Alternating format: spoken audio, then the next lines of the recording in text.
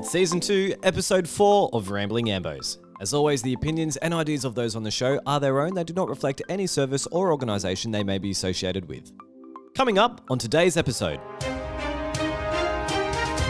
A famous Australian lifeguard joins the panel to share his journey as a firefighter, an author, and his time patrolling the world's most iconic beach.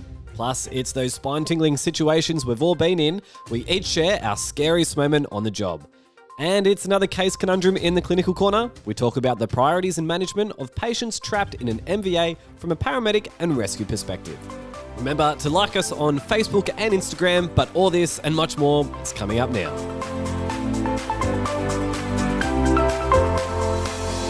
Hello, welcome back to the latest instalment of Rambling Ambos. My name's Carl. Jen. Hello again. Hey, how you doing? Yeah, good. And Lee, you're back. I am indeed. You're hard to get rid of. Why? Why would I go? No. Where am I going to go? We can't afford to lose you, to be honest. But, guys, an exciting show coming up today.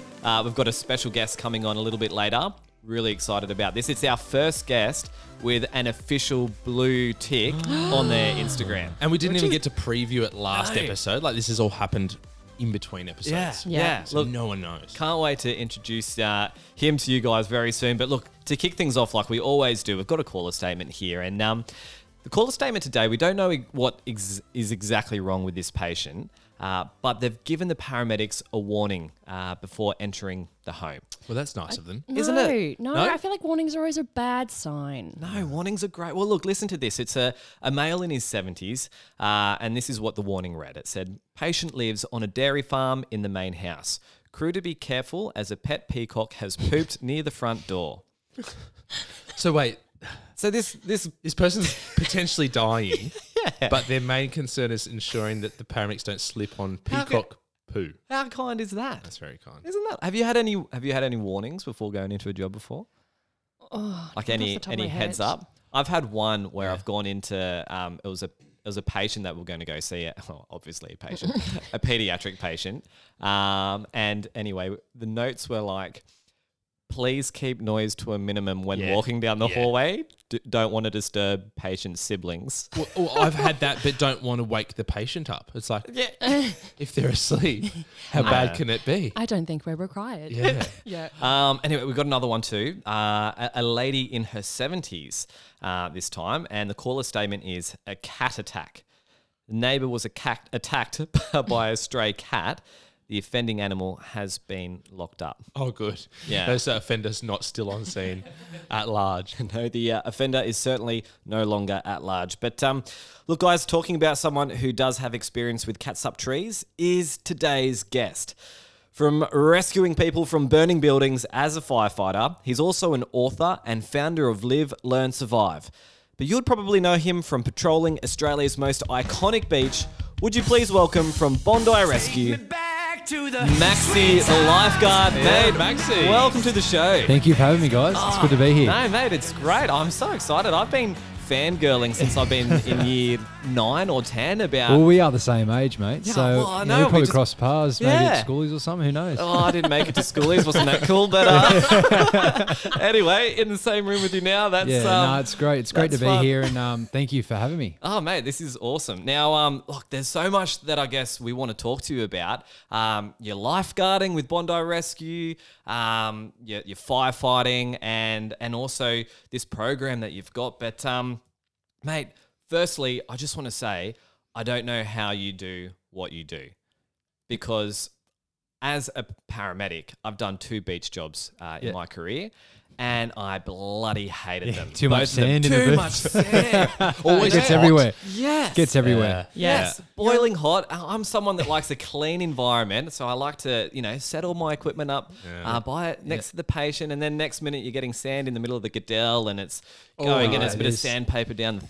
You also Yeah, strike no. me as a very pale person, don't like the sun. Well, no, I like Speechless. pools, but just perhaps not so much the beach. But we are in the middle of winter, Jen. Anyway. Yeah. But, Yeah, no, I've had a number of jobs with paramedics on the beaches, and a lot of the time you see them walk on the sand with their boots. I feel sorry for them. Yeah. And as Maybe- a firey, I know how hard it is to walk with boots. Maybe most that's of an the time, so- exception. We can take our boots off. You reckon we can get some ambo? Well, pretty much. boardies? I reckon you guys should, because we're getting around in boardies, and you Yeah, guys it's got your pretty full good. gear on. There are everything. there are other services in this great country of ours that get to wear shorts. I've seen I that. think we should have Ambo I Speedos. don't think I'd be. Oh, Budgies. Just Yeah. Ambo budgies. Budgies, why And not? smuglets Smuglets. for the girls.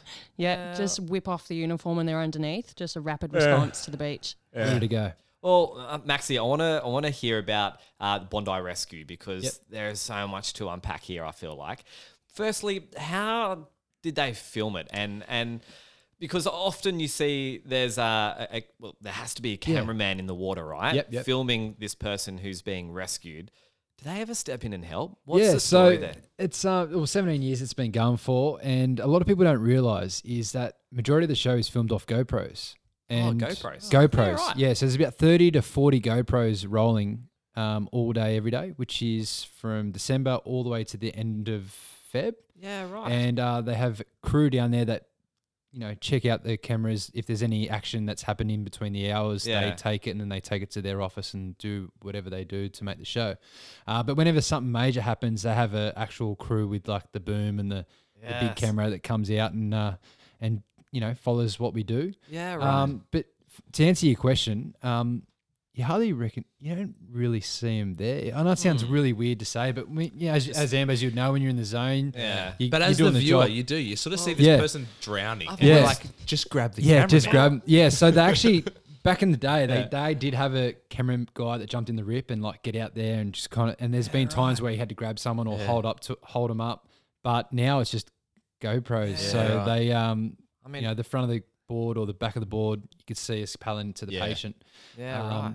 But yeah, it's a funny one. But Yeah, I just would find it hard trying to rescue someone and noticing Scuba Steve next to Oh, you with yeah. his little It's camera like- filming everything. it's That's like going to a car still accident kinda and cool. someone knowing that they're yeah, not so true. much trapped, but Yeah. they're there filming Yeah. to get the fires of the ambos to Well, come. It's like it's a weird situation, but yeah, they managed to get away with it for 17 years. So, Yeah. True. Yeah.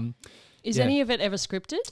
yeah, well, no, nothing, nothing's. All the rescues are real, and the way I explain it to is because you got 23-minute episodes and you've got ads in between that. So of course people go, oh, how did you rescue that person so quick? Or it doesn't kind of marry up to different days and different weathers. But because there's only so much they can fit into an episode, so they do a lot of cutting. Yeah. So there's one answer. But when it comes to the scripted stuff, it's probably one of the only shows that isn't scripted because we're at the end of the day, we're just council workers, we're lifeguards. Yeah. We're not, the banter's poached. there, We're though, not, yeah, like, the the band, banter's we're not priceless. poached by NIDA to do a, I didn't finish. I finished school in year 10 and I started lifeguarding, and then I was lifeguarding, the camera crew just rocked in one day and started filming. It was, I think it was episode season 2. I fell in your lap, hey? Fell in my lap. Yeah. So a lot of people don't realize, like, oh, I've got no, it's not like when you say it like that. But to the answer to your question with not so much script, it's more like the pranks and stuff and not the banter. Like they do a lot of behind the scenes, like planning for that. Right. But Yeah. for me, I've always been the one that's been pranked. So like I've never been in on it. So I'm always like, oh, this is bullshit. But yeah. What about do they have to rescue someone and then go and get a release Yeah, form from them? sometimes I know it's good questions because a lot of the overseas tourists they say to camera their name, their age, and where they're from. I think that's enough because it's in a public place. I think they get away with it. And there's been times where I've worked with the Ambos and they're like, oh, they filmed today, we don't want to be on it, which is sweet. They respect other services and stuff like that. okay. But it actually there's a loophole for them because it's in a public place and they pay the council a fee, so we don't get paid for the show. We're just Is that right? lifeguards. Yeah, Okay, we don't get anything. So a lot of people don't realise is that the fee that the Bondi Rescue pay goes to the council. It gives them Right. you permission to film in a public place. Yeah. So that's how kind of their way around it. But a lot of the time they still put the situation up. They just blur the person out. So for example, and it's a bit of a funny one. Everyone's familiar with North Bondi up the rocks there. Yep. A couple of swimmers one day with their dogs on off the rocks. As one of these mates went to jump off the rock, his dog latched onto his, and degloved it. Oh, you're joking. And no, yeah. Sorry, this is very, very early in the that's good. podcast. Great. This is great. But and he was like, no, he was so embarrassed. Like, it was quite damaging. And he come to the lifeguard town. I was on that day, and I remember him running up the promenade, like holding his shorts Oh out. my gosh. And we all had a look, and it was horrific. Horrendous. He's the own I dog. still have memories of the soddy or one of the paramedics coming in going, it's one of the worst things I've seen. Wow. Anyway, to answer the question of blurring people out, he refused to, that's be, not because good he was a for his- local that's not guy. good for his he was, public he was profile, very, is it? he was Yeah. very nervous that, people would, whatever. But they Recognize actually, him they all. blurred his face out. So they still, doesn't matter what the situation is, they just blur your face Yeah, out. sure. So- Okay. Okay, Yeah. interesting. but yeah, that's just one of many stories Yeah. that I've come across. Oh, wow. I guess that's a good segue to other medical emergencies that you've had on the beach. Have you had to respond to many like significant medical emergencies? Yeah. So we look after the beach, and we also look after the park area, and we can get up to 40 to 50,000 people on the beach at any given time pre-COVID. Yeah. And then when you got the events like City to Surf, you get up to 100,000 plus. Wow. And it's, as you know, sometimes Ambos, are busy elsewhere, and we have to go up and respond to up on Campbell Parade or around the rocks. We go to And the is Gap that a just fair someone bit. running over to the tower being like, oh, Yeah, hey, yeah, something's or help happened over us. here. Can you come and Yep. give And us a hand? Yeah. Yeah, and we just go running up and with our defib and our medikit, and a lot of the calls Do you that I have wear done. do you wear boots when you're on gravel? No.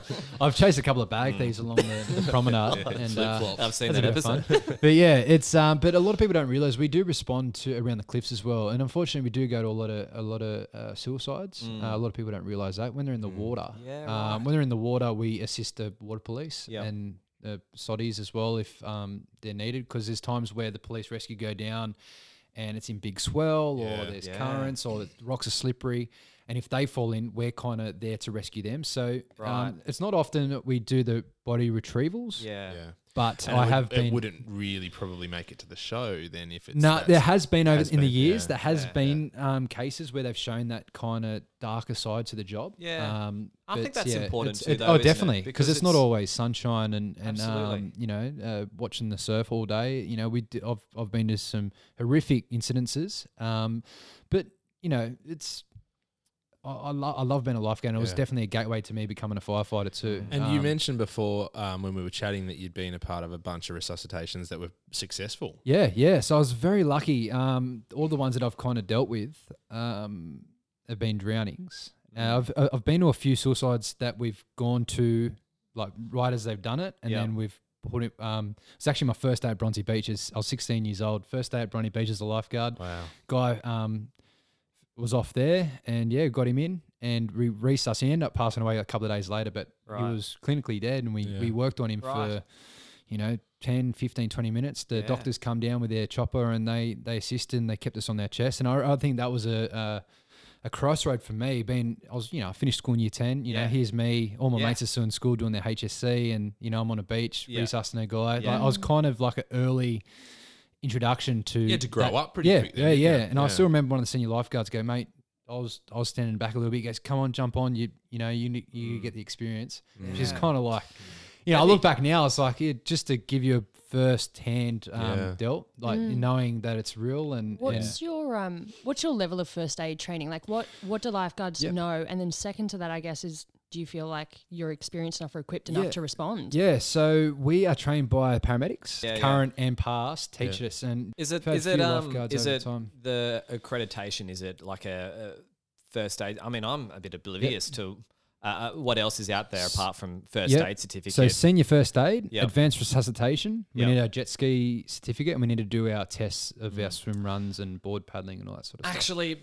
you know what? There is one thing about Bondi Rescue that really has made me pretty cranky. Well, it's in my made our role. life What? pretty difficult, hasn't it? Every single patient that we go to, oh, can we have the green whistle? That's Green like whistle. they use of Yeah, Bondi Rescue. I'm yeah. like, it's not a Bondi Rescue, mate. This is a paramedicine Yeah. piece of equipment that we used It first. has brought it into the Foxy mainstream. Fluorone. Yeah. Foxy Fluorone. Yeah, I've used that many times. But we do. Oh, have you? Yeah. Good to I've never know. actually had We to can take edit it, that which is one good. out if you like. But I've had to administer it a lot of times. Yeah. But we have to have certificates for that. Yeah. With defibrillation or Yeah.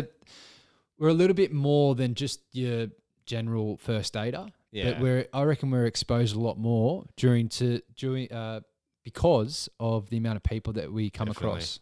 Have you been in a situation where you've had more than one patient at the Yes. same time Yes. that were pretty critical? Yep. So in one day, there was like 30,000 on the beach. There was only 6 well, we only have 8 lifeguards on at any given time. Yeah. There was a body recovery, there was a spinal, there was a resuscitation, and there was a broken arm or leg in the skate park. Yeah, jeez. All within 20 minutes of each other. Wow. Yeah. So you got 2 guys Broken on the arm. jet ski doing that. You had another guy running. I was running up with Kerbox, one of the ex lifeguards, and we're going to this resus, and I was like 19 years old. I'm like, oh, we're on here.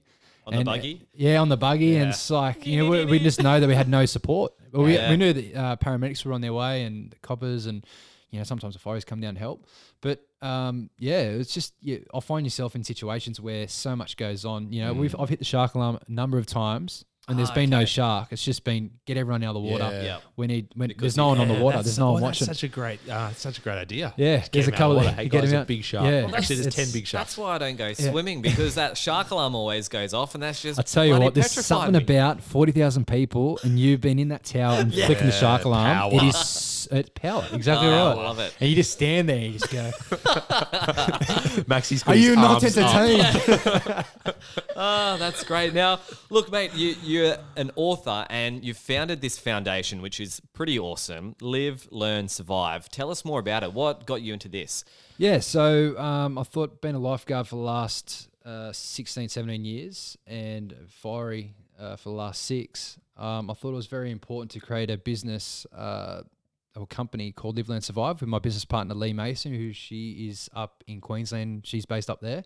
Oh, yeah. And basically we educate kids water and fire safety and life skills all around Australia and around the UK. And we're starting to dab a little bit into the US market as well. Great idea.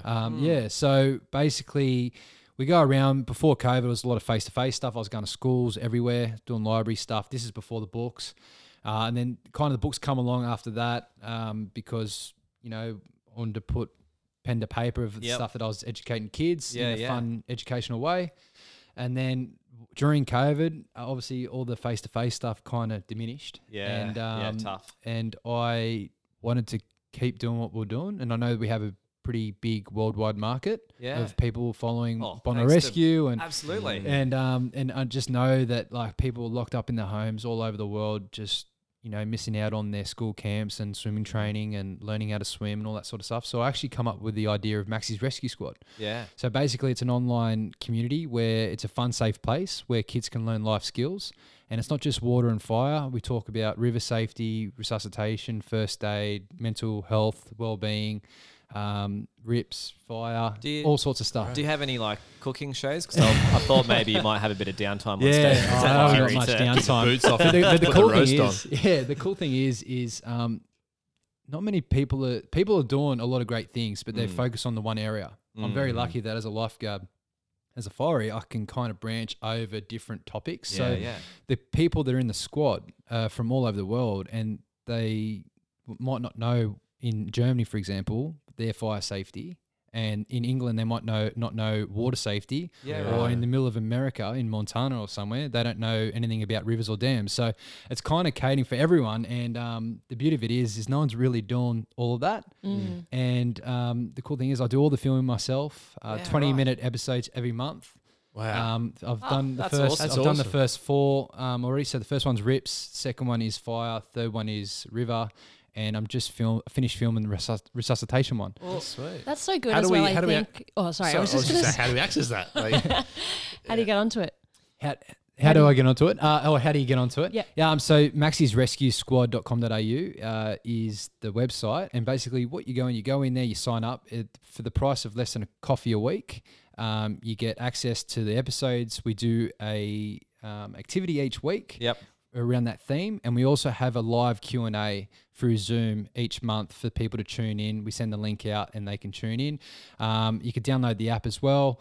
So it's all in a fun, safe place. There's no forums or chats or correspondence on there between anyone that's in there. So it's very unique and like it's kind of like a mini fun school. Yeah. And it's exciting. It's growing. And you've done books, composed books. Yeah. the book is the only reason why I know Maxie's name is not Max. Yeah. Trent Maxwell, yeah. Trent. But it's exciting. So there's so much things that I'm doing, but I love being a full-time fiery.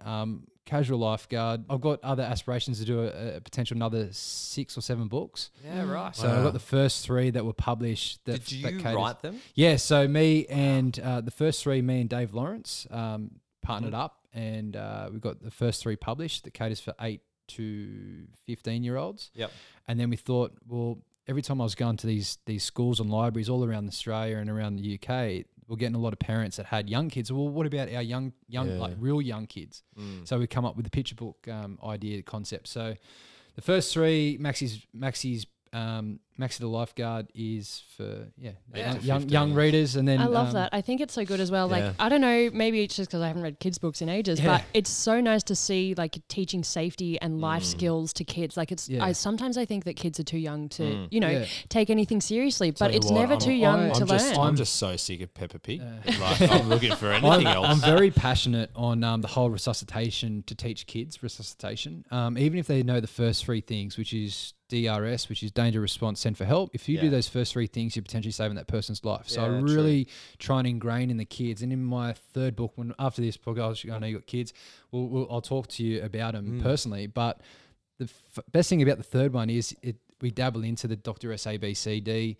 We make it not too daunting for kids. Obviously, we kind of want to introduce them in a fun, safe way. How old do you think kids need to be to learn actual CPR? I reckon, what's the age? honestly, from 6 years old. Yeah. Not so much. I understand the whole compressions. You have a third of the chest, and you have to understand all that sort of thing, and the whole mouth to mouth, or all that stuff. I understand that's a bit far fetched, but the first 3 things of checking for danger, knowing your surroundings, knowing what's going on, response, making sure they're not asleep, fainting, whatever, and send for help. Depending where you are, in a public place or at home, go get help, call 000. So I kind of educate kids. Because I feel like you hear stories, I don't know, like a current affair or whatever, that, a 4-year-old saved the mum who fainted in the shower or whatever. Have you had any of those jobs? 000 heroes. Like we sort of give, there's awards that are given out to kids who have shown great bravery in the face of sort of really scary things. And it's call for help, which is like your DRS. And sure, like if you can do more than that, fantastic. I feel like I'm doing that every day when I'm at work, to be honest. It's cool.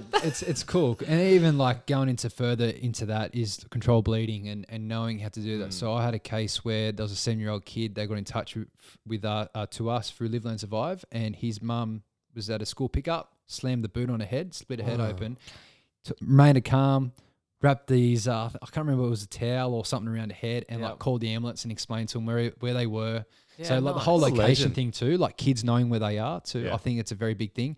And the beauty of knowing that there's outdoor public defibrillators in public places, knowing one of the activities in my rescue squad is go to your local shopping centre and find where it is.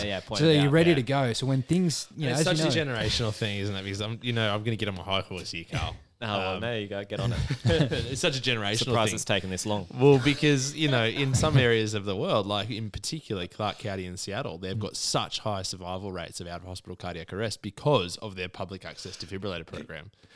Can I say something really lame? What? That Alex, like my partner, and I do. Yeah. So whenever we go to the shopping centre, sometimes I'll be like, all right, there's a cardiac arrest right now. Where's the you're a good first responder if you're always saying that. It's so lame. It's not lame because it's generational, right? If we teach Maxis out there teaching their kids how to do it, you wait in 10, 15 years, it's just going to be, that's just be normal. I also say the same, all right, there's a terrorist attack right now. Where are we going? No, it's as the job that you never want to go to. The job you never want to go to, I'm always thinking like, right now, if bang, something happens, how are you reacting? Like even to the fine detail of I'm pulling the drawstring out of my shorts or whatever and using that as a tourniquet with a twig. Like, I don't know, it's very... No, I'm just like looking for my exits in this space away from the danger.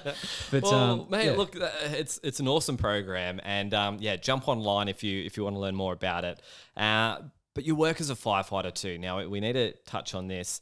How long have you been a firefighter for? Nearly 6 years. 6 years. Yeah. And what sort of training? What's the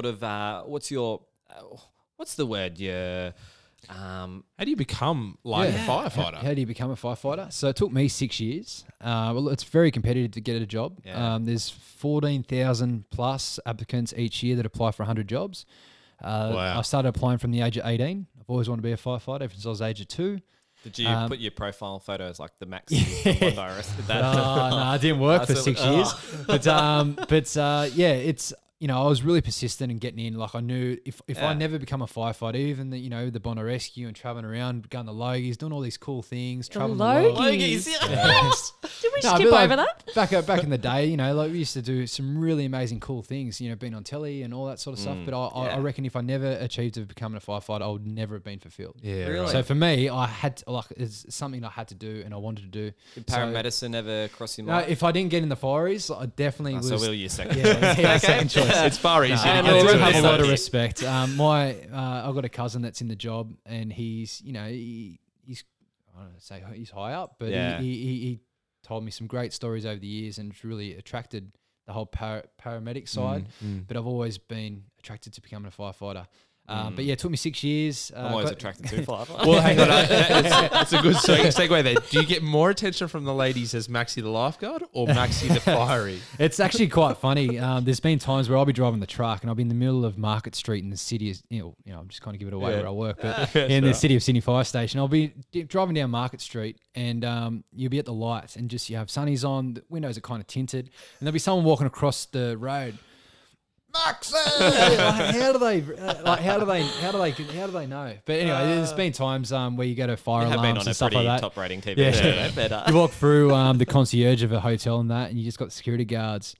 As Maxi. Yeah, and there's all the guys have a bit of fun with it. They always say, you know, it's his twin brother and bits and pieces. But yeah, you do get a little bit of recognition. But at the same time, you know, like you're there to do a job, and I love being a fiery. It's such a passion of mine of knowing how long it took me to get in. Yeah. But I keep getting ahead of myself. The reason, well, the process of getting in is you apply, and you have to do a series of 2 tests, which is a cognitive test, and you have to do an emotional intelligence test. And if you get through that, you get invited to the physical. That's like our process as well. Get through the physical. So it's like 14,000 down to 1,000, down to 500. 500 do the physical. And then after the physical, pretty much it's a pass or yes or no. It doesn't matter how quick you do it. That you don't have to be the fittest person or the least fittest person. If you do the course in the time, you get a tick. Yeah. Then you get invited to, and then they have a look at your resumes, and then you get invited to the interview. Yeah. And after the interview, they ask you a series of questions. Then you'd have to do another test supervised. So they kind of compare your test results and compare if you've sort of cheated on the first one. Yeah. And then if you get through that, you get invited for the medical, which is still everyone goes, I get the medical, I'm in. But like, you know, if you have a pre-existing heart condition or something all of a like sudden that, you got high blood pressure. gets you out. And then after that's uniform fit, and then you start and you do 13 weeks at the college. Sorry, you're not fitting the uniform. Imagine getting to that point. Yeah, be a bit awkward. So you do 13 weeks. What are the ratios of smoke alarms to actual work? Yeah, so we do a lot of fire alarms, and as is that like 80% to 20? What about cats up trees? It just depends where you are. In the city, as you know, I'm in the city. We get a lot of fire alarms, but I've been there long enough to go to some decent ones as well. So you got decent jobs, as in you go to, we've got some really high profile buildings, and you get the odd little fire there, or a medical episode, or car accident. And we do a lot of standbys at other stations too. So if another station, because I'm part of the rescue team in there, if another station out Liverpool or Bankstown go out for the day and do drill, we go replace them. So you do get a taste of other work in other areas. But yeah, we do a lot of fire alarms, but it's funny, the amount of jobs that I've been to where it's just been alarm operating, which is someone's local domestic fire alarm's going off, and someone rings AAA. Yeah, it's been ringing, and you get there and it's through the roof. A lot of AFAs that do go off could be early detection of an actual fire. So, they're good. Are they your most annoying calls? Like for us, we have some. They are, but it's weird. Get it on I your still screen. Know. And you're like, ugh. I just know that when you're not prepared, or when it's the one where you're like, oh, you roll your eyes, it's actually a job. So I've been in long enough to kind of go, don't wish away. Don't get complacent. Don't get complacent. And I'm 6 years in. I'm still as keen as ever. Yeah. Oh, I love it. Keen bean. Keen bean. But it's a bit of a process to get in, but once you're in, it's a job for life. And yeah, nice. Yeah, you know what the best thing about working with fireys that I've found as a paramedic is that whenever you need them, you know they're coming, lights and sirens, and you're not going to be waiting on scenes. Honestly, very long. I love it. The only time we don't use our sirens is for either an animal rescue or there's going to be a lot of upset listeners about that, Maxi. Yeah. The cat protection No. society, So we do it depends on what the animal rescue is. So if it is a cat in a tree, like you were having a laugh before, it's funny. Don't get it wrong. You do get called to them. But yeah, like not all the time. With the animal obviously depending on how serious it is, but yeah, there's only I think 2 or 3 situations where you get put on by comms to go to, and it's not lights and sirens. So you always AFAs, and there's always in the city you got 2 trucks. Like every AFA fire alarm, you get 2 trucks or like assigned to it. Yes. Yeah, so no matter what, like in the city, because in the city we have 5 trucks at our station. You know, going racing down Elizabeth Street. You just race each other? Like, oh, there's 2 trucks. There must be something big going on. Little they know we're going to fire alarm. Yeah. But yeah, like it's something about 2 trucks hooking through the streets. The noise. Yeah, but it's when it's on. When we get a full station turnout, that's when it's like the adrenaline's pumping. Yeah. Carl, I thought you were going to say your favourite thing was slowing down the pole. We got no. poles at our I thought station. he was going to say recognizing people off the firefighter calendar every year. When you call the fires and they turn up and you go, oh no, I don't know that one. I don't have any of those. Thank you, Jen. Anyway, we're moving right along. Guys, we're going to talk a little bit more about your specific skill set in the clinical corner with a case study. But before we do, we're each going to share our most scariest moment on the job so far.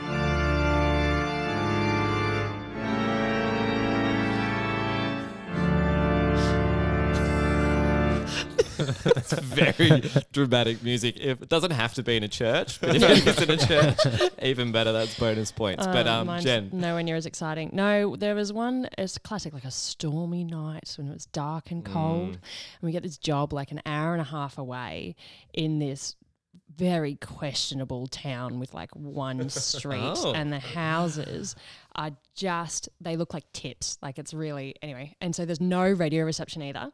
There's no radio reception. It's completely dark. And this house that we've been called to for like a concern for welfare. Oh, I hate it. Yeah, I know. Classic. Has all of this, like it's got like a burnt out car in the front. The couch on the front porch. Yeah, all this random stuff. And that was actually life lesson learned. Always pack your raincoat. Didn't have a raincoat, so I just had to stomp around in the dark, in the rain, with no raincoat. And I'm trying to like figure out where the door is, and then all of a sudden my partner's just disappeared, and I like literally spin around, and I'm like, oh my god, where is she? And then classic, she jumps out from behind the burnt car. I don't think I've ever squealed so loud in my life. Not bad. All right, okay. Maxie, what do you got? So I'll stick with the lifeguard theme. A few years ago, it was about 8 to 10 foot surf, really big surf, and there was a fishing boat around the corner. Call come through that a boat overturned up near the rocks, getting smashed by waves. There was 2 people clinging onto the boat. Myself and a fellow lifeguard launched a jet ski, went around there, located them, and one of them was still just on top of the boat. The other one was kind of clinging for dear life as big sets were rolling in. And it was just enough to kind of, the currents were just enough to kind of feather them out a bit, but in between the sets, they were getting smashed by them. I kind of thought really quickly and jumped off with the rescue tube, swam over to the guy up on the top of the overturned boat, put him around the rescue tube, took my life jacket off. Thinking about now, probably not the smartest thing because of the whole safety thing, but I gave my life jacket to the other gentleman to keep him afloat because they didn't have life jackets. Wow. And we managed to get him on the back of the jet ski. On the way back, old mate decided to have signs and symptoms of a cardiac arrest. Not ideal. We got back to shore, still in big surf, because it was an easterly swell. So you're holding him onto this... Yeah, holding onto the back of the jet ski. Could you imagine holding someone onto the stretcher? He was all the barnacles were on the bottom of the boat, so he's all sliced up, and he had the Rex Hunt. He had the Rex Hunt kind of fishing shirt on, and he's a bigger guy, and he was middle aged. He was just a bit of a battler and covered in blood. Got him back to the shore, and he had nothing left. And I dragged him up the beach, and it was a good response from you guys. You guys were down there quite quickly. Thank you. And as soon as we got him off the beach into the ambulance, he died twice on the way to hospital. Wow. We got him back, thanks to you guys. And so that's thanks probably to you getting him out of the water. To be honest. But like it's scarier the fact that so many things could have gone wrong. Yeah. He could have gone between the trip back from Ben Buckler back to the Bondi. We were on the jet ski for about 15-minute trip back to because we're around the cliffs there. Big surf, anything could have happened. There are so many things in that would scare me. Like A, big surf. Anyone that knows me knows I'm an awful swimmer. But B, oh my God, if you've got a bloody patient, you're gonna have like 7 sharks following you. The blood. I never thought about the blood. and I'll just quickly say I won't go into too much because we've got stories. But as a fiery gas explosion. Restaurant fire in Zetland, and when I was at Redfern Fire Station, we got called to a restaurant fire. It was an LPG cylinder in one of the kitchens that was leaking. Every time we got to the ideal mixture, bang, boom. 2 people severely burnt. We went in there to put it out, and as we were in there, it exploded again. So that was a good introduction to the old firefighting style. But that was a bit scary. We do, isn't it? Yeah. Gosh. Well, I love how Maxi's like life and death situations. Mine is not so. Yours is just like a lot of paperwork. Mine's a lot of paperwork. It's pretty scary when you're like, when you leave them all for the end of the day. No, I did not do that. But I feel a bit stupid saying this, but similar to Jen's old. What are you saying about my story? Nighttime. It's pitch black. We're going up to an old lady's house. I think it was actually concern for welfare too. Yeah. Anyway, we're walking up this long narrow footpath, and my partner turns around. Well, first of all, walk into the spider web, which is scares the shit out of you, and then you're trying to rip it off. And as I'm like moving side to side to get the spider web off me, I look in this tree, and there's 3 stuffed gorillas in a frangipani bush. Outside this old nana's home. Who the hell 3 stuffed gorillas? Yes. Wow. And then, not to mention, you walk inside and then dolls. Everywhere. That's creepy as. Yeah. Creepy as. Yeah. Yeah, I think for me, it's like doing any sort of big wall kind of abseiling activities. There's always like a healthy relationship with fear and if you can't do big wall things, mate, you shouldn't be starting to say. But in fact, the scariest moment I've ever had, I was on a job with shortness of breath out on a farm. This lady was living in a shipping container at the back of a farm. It was the middle of summer. It was hot. And I opened the door, and there was this smell, this just UTI smell that was so pungent, Anyway, it's pretty scary. Long story short, and there's a lot in this story to unpack, but as I was doing my assessment of her, I could feel this like hot breath on the back of my neck. And when you just do that, like that, like the meme that's got the drink bottle that's kind of like squashed out of your neck. I looked around, and there was a horse that was like sniffing my neck.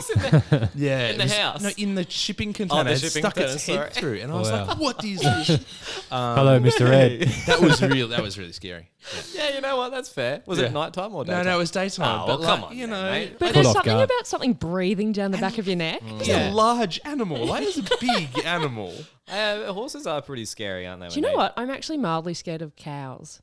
Have you had a bad experience? Or? No, I just feel like they like lower their face and they stare at you, and you don't really know what mood they're in. They're shifty. Apparently, they're like big dogs, but I won't believe it. Well, you should ask Maxie. He's wearing R.M. Williams today. I'm pretty much a cowboy. So what do you want to know? All right. Well, look, guys, that's all we've got time for in the debrief today. We'll be right back though with the Clinical Corner. Stay with us. Celebrate our first birthday, the paramedicshop.com.au are giving you the chance to win the ultimate piece of paramedicine equipment, the Leatherman Raptor Trauma Shears. A product which needs little introduction, comes with a 25-year guarantee and is packed with features to assist you on the front line. Valued at over $135, the Raptors now come in a range of colours to suit your personality. So, whether you're looking for a superior tool to enhance your practice or the perfect gift, you just can't go past a pair of these stunners. For your chance to win, jump onto our Facebook page at Rambling Ambos, like, share and tag 2 friends in the competition post. For all the latest paramedic gear and equipment, jump onto the paramedicshop.com.au. The winner will be announced on episode 5. Good luck.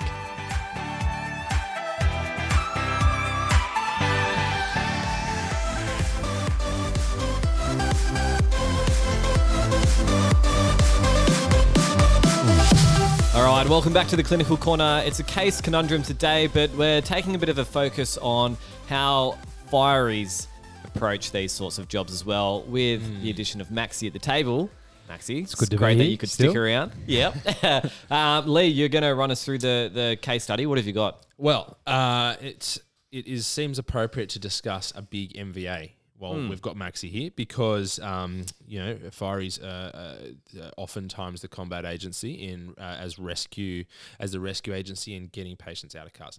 So this particular car accident was a very big car accident. It was a car full of youths, like sort of 16, 17 years old, driving at about 110 kilometres, they assume. Around a right-handed bend, and lost control and hit a stationary excavator, about a 40-ton excavator, and the excavator won essentially. So it was a front left-hand side impact. The passenger door and sort of the front of the car, A pillar, B pillar, completely compressed. And essentially 2 patients in the front were trapped by compression.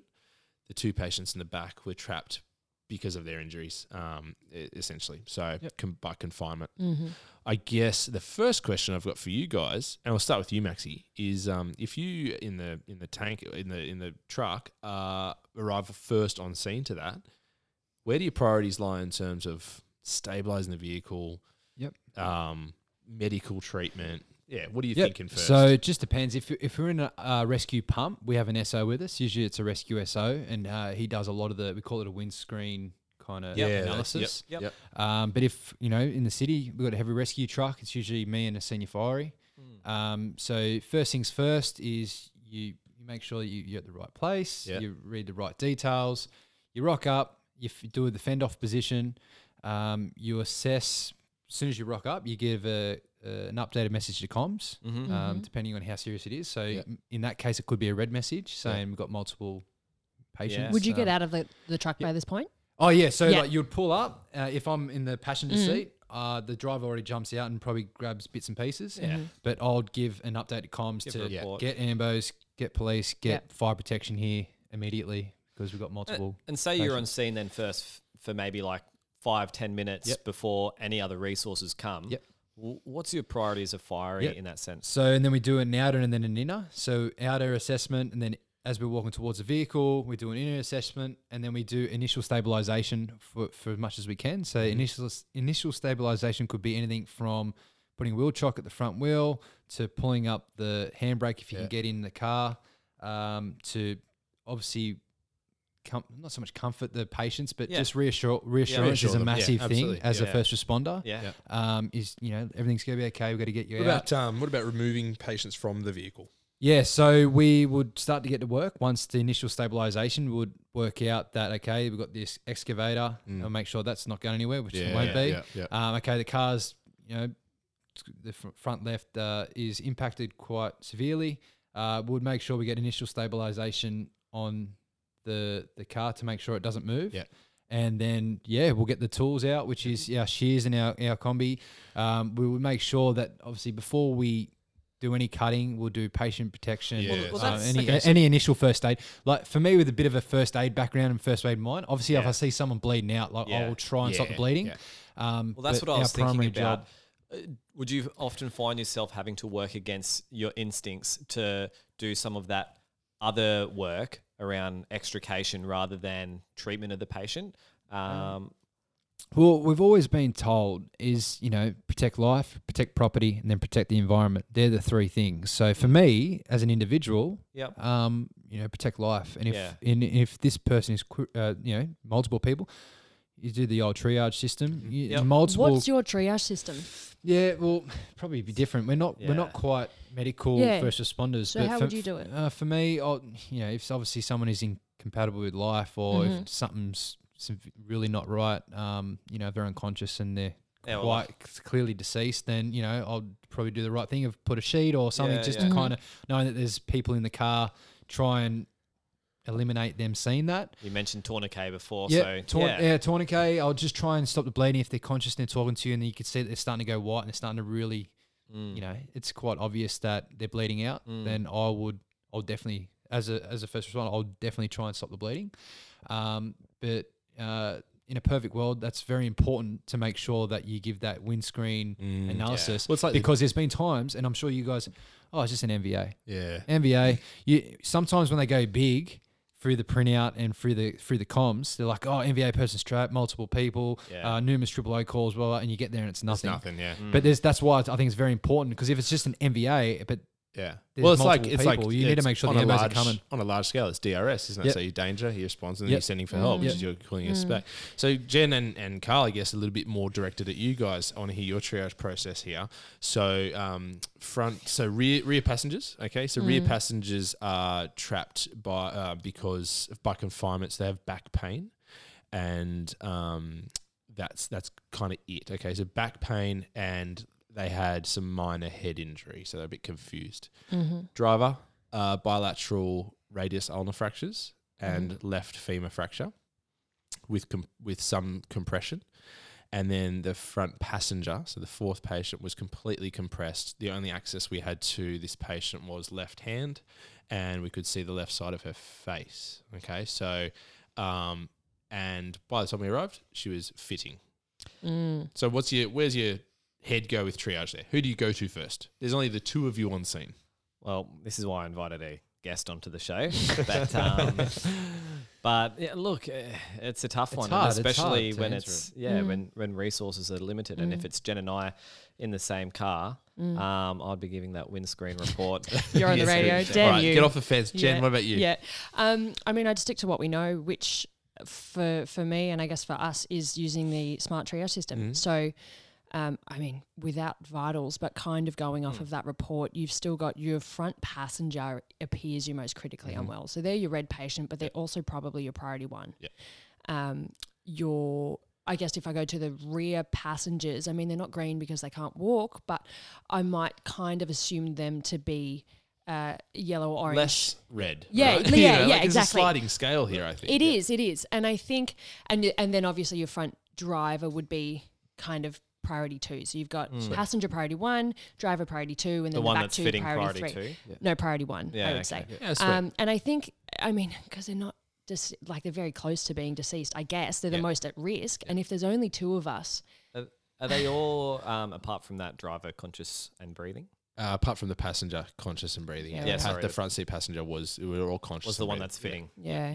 I think that, I mean, without being there and without seeing it, like you do, there's also that balance of where are your resources best placed. Yeah. So I guess between the driver and the passenger. That's good because that's where we went, right? Yeah. Well, come to think of it too, is knowing hopefully a good rescue operator would identify that the other person is very close. Yeah. You know, depending on how you said, go to the back and try and maybe you can move them out of the car, obviously with care, or try and get over them to check on the other patient, or I'll just let them know that what we're going to do, we're going to do a couple of quick cuts, get that door off. Because the thinking about it now, the driver's door shouldn't be impacted. So you might be able to open that door, get the ram in there, clear her, get her uncompressed, get her out as quick as you can. With the we got a half spinal board, get her out, and then you guys have full access to the quick question the main for person. You. Do you guys ever sort of, for lack of a better word, skull drag patients out? Yeah, well, I personally haven't done it because all the ones that have been quite slow, as you've been in many jobs where, you know, if the compressions, it's all kind of, okay, slow down, let's just get this person out safely and well. But there has been stories and case studies that we have studied where, you know, we're doing everything by the book, you know, doing the patient protection and all this sort of things. And then they go, hey, if you don't get this person out now, they're going to die. So, you know, training wise, I have trained for that. And okay, you know, cut the crap. Let's get the shear. We got on the heavy rescue. We got quite powerful shears and spreaders, and they can crush and spread. So get them to work. Fortunately, this car bounced off the excavator, so we're not sort of stuck up against it. It was very, very heavily crushed and lots of intrusion into the cabin, but not stuck up against the excavator. So that's what we did with Jen and Carl. We split. We divided our resources, and we actually had more resources turn up very, very soon after that. So fortunately, we had more ambos than I gave you guys the option for. I ended up treating with my partner the fitting patient. The other 3 were extricated in a timely manner. And but this fitting patient, like I said, we had access to her left arm and the side of her face. So with that in mind, with Maxi doing his thing and actively working to free this patient, what's your medical treatment going to be in this instance?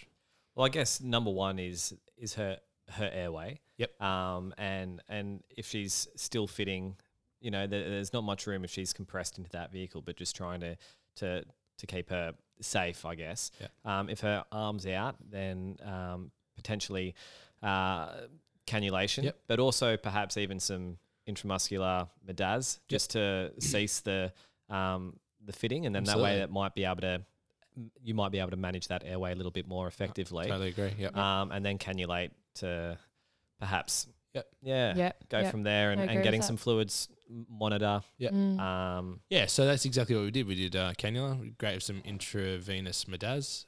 We slowed her seizure activity down. We're able to access her airway, popped a couple of adjuncts in there, threw up some fluids, and we're able to just support her blood pressure a little bit, knowing that too much was just going to dilute her, etc. And we got to the point where the medical team had arrived, and in my mind, being a pretty young paramedic at this stage, the paramedic from the aircraft was walking towards me. He was like backlit with music going, and he's like holding his helmet under his arm. And it's pretty cool. Top Gun. Yeah. And he got there and he said to the firey, how long's she been trapped? And he said, 45 minutes, mate. It's been a long time. He said, cool, you got 90 seconds to get her out of the car. Yeah. Otherwise, we're taking her leg off, which is what she was still trapped by. Yeah. So, Maxie, you're faced with that.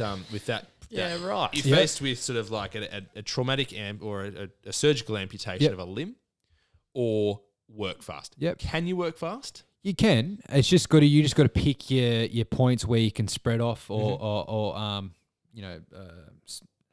I say it's not so much spread off, but you separate can the structure. So I'm just saying, did you at this stage you got the driver out? Yeah. So everyone else was out. Okay. Now. So in a perfect world, I'd come over the top and try and get the the spreaders in somewhere where I can. Yeah. If I could. Yeah. And try and get it off that way. If that's not the case, try and just chip away at the door as quick as you can. Yeah. It's a bit of because you guys can do a dash roll. Yeah, we do dash lift and dash push. Yeah. So I would do all those things, but like I'm just visualizing that whole thing just crumpled in. Knowing so her foot actually had gone through the floor pan. Yep. And was underneath the left front tire. Yep. So that's where she was trapped by. So does that change that makes it at all? harder. Yep. So okay. So I'd think that you just eat away at the footwell just closest to the front wheel. Yep. If you could. If that's all crushed in, then you probably just you'd have to get the recip saw out or something. If I was that flying doctor, I'd say, look, this is what's happening. Can you do this or can't you do this? Rather than you've got 90 seconds. Yeah, but that's why you're not a doctor on the chopper. They probably know that the equipment, like old mate probably knows what we have and what we're capable of. Yeah. He's probably gone look at these hydraulics to work. Some of those hydraulic tools. I think the really important part to note there is that they had a contingency plan in place. Cool. You got 90 seconds to do this. If you don't, we're taking a leg off. That's not your fault. So, sometimes you can't do it. It's good to know that paramedics use that kind of same system. As a rescue operator, you have plan A, plan B, plan C, plan D, and you're a good operator where you can already have, if one thing fails, you got another thing to line up. There's nothing worse where they go, okay, what now? I don't know. So you always got to have a few things up your sleeve as paramedics, as a firey, as a life, anything. You need to have other options because, as you know, things don't run smoothly. That's something I found with special operations training is that is something that is so ingrained. You got to think, and you got to go to with the gut feel as well. Yeah. There's times where you might be, I'm not saying bending the rules and that, but there might be a few practices that you've been taught and trained to never do. But like in life and death situation, this lady's going to lose her leg. It's like the whole stabilization for if someone's under a car. Our spreaders are well and truly enough to lift that car off that patient, but it's not what they're designed for. We'll get airbags and we'll do this and we'll stabilize and we'll 1, 2, 3, everyone up. Like you when you snatch and grab, same as fires. You make that decision, you run with it, and if they come back and say, "Hey, why'd you make that decision?" Well, this person's alive because of it. Well, that's a good segue there, I guess, isn't it? So you've got a house fire and it's well alight, and you know that there's potential for patients to be inside. what are your actions on in terms of entering that on fire building? Yep. So a lot of people are very. A lot of people don't realize how toxic smoke is, how bad it is for you. So you've got a fully involved house. You're looking at that as a fire. I'm looking at that. And I'm going, okay, every room's fully involved. Smoke's through, the fire's through the roof. If someone is alive in that house, they're not alive anymore. Yeah, sure. Yeah, so you kind of, it's a funny one because you see in the movies, it's like, the house on fire, it's raging, but the fires go in. Yeah, we go in as best we can most of the time. But if the place is fully involved, we know that there's no one alive in there. Yeah. So why risk ourselves and why risk? So if you have like a fire downstairs, 2-story home, 2 unaccounted people for upstairs. The top. Yep. So I 100% would be going in, assessing the situation. Obviously, fire science, knowing what the color of smoke is, knowing if it's a well ventilated fire, knowing if it's under ventilated. Structural integrity, does that bring in? Yeah, definitely. Yeah, if you're at a fibro house, and the whole back end of it's fully alight, know that it's not going to take long. The tiles on the roof are going to start coming through, which it does happen. But to answer your question, if let's just say the back kitchen, and that the staircase is kind of, let's just say it's a terrace, you kind of know a lot of the time, especially in Darlinghurst and a few of those terraces, you got a couple of places where the stairway is kind of down the hallway. Yeah. So you might take that gamble and go, look, we're going in. We have one crew going down with fire attack front, and then we have a search and rescue team with it. Okay. We always go in with a line. So if a search and rescue team goes up, they have a line with them. Yep. So a line being a hose. Sorry, the terminology. It's a tough one, but a lot of people, you need to. And it's as selfish as it is, you need to make sure that yourself is okay. Yeah, absolutely. The you principle. Yourself, others, and the unfortunate. And a lot of the time, you need to, if you're no good, then your crew are going to be no good. That person's definitely no good. So it's a kind of like an ongoing. Quick question, just in about a house fire that I've been to, or a house explosion. I've had 2 adults and a child jump from the first level of the house. The 2 adults with significant burns and the child with query airway burns. So you've now got 3 patients out the front, and you've got a house on fire. Yep. Do any of you, from a patient perspective, kind of move the patients away or try and do first definitely. Aid, so if the motor driver, you could have a first aid reel to kind of, maybe cool down the patients with our first aid reel hose, which is kind of right at the back. I didn't even know you had a first aid. So we have a first aid reel at the back of the truck, and then we obviously have other, like we call them 38s and 70s. We have other lines coming off. But yeah, you would if I was motor driving, I know the other crew in there fighting the fire. I'll go over and give them quick watch down. In saying that, though, we have our first aid kit where we have burn aid and all that sort of stuff. But I'd make sure that one of you would attend to some of the people whilst the rest of you. A lot of the time would probably be the motor driver. Yeah. Because the motor driver's already maybe got water in and water out. And the internal crew are trying to fight the fire and or trying to protect the exposures. Because if the whole house is gone, then you go, okay, that place is gone, but the side of the house is starting to connect to the other house. So we protect property by making sure that if it's like a factory's going, and you know that either side is there's a let the factory go to save the others. There's a mechanics next door, and then there's a chemical plant next door. Like you're throwing water to make sure you're protecting those because the whole row will go. But like to answer your question, we make sure the people are safe and well. And you said severely burnt, so depending on if the guys picked it up in the first place, sometimes there's been cases where people have jumped down the side passage and they're just patients down the side and they haven't found them. So that's why when I do the fire safety and the education side of things, I tell kids, I say, make sure you have a meeting place out front of your house or your neighbour's house. Don't meet at the backyard because we're always treating every job as, okay, it's 10 o'clock at night. 10 o'clock at night, the cars are in the driveway. Yeah. Where are the people?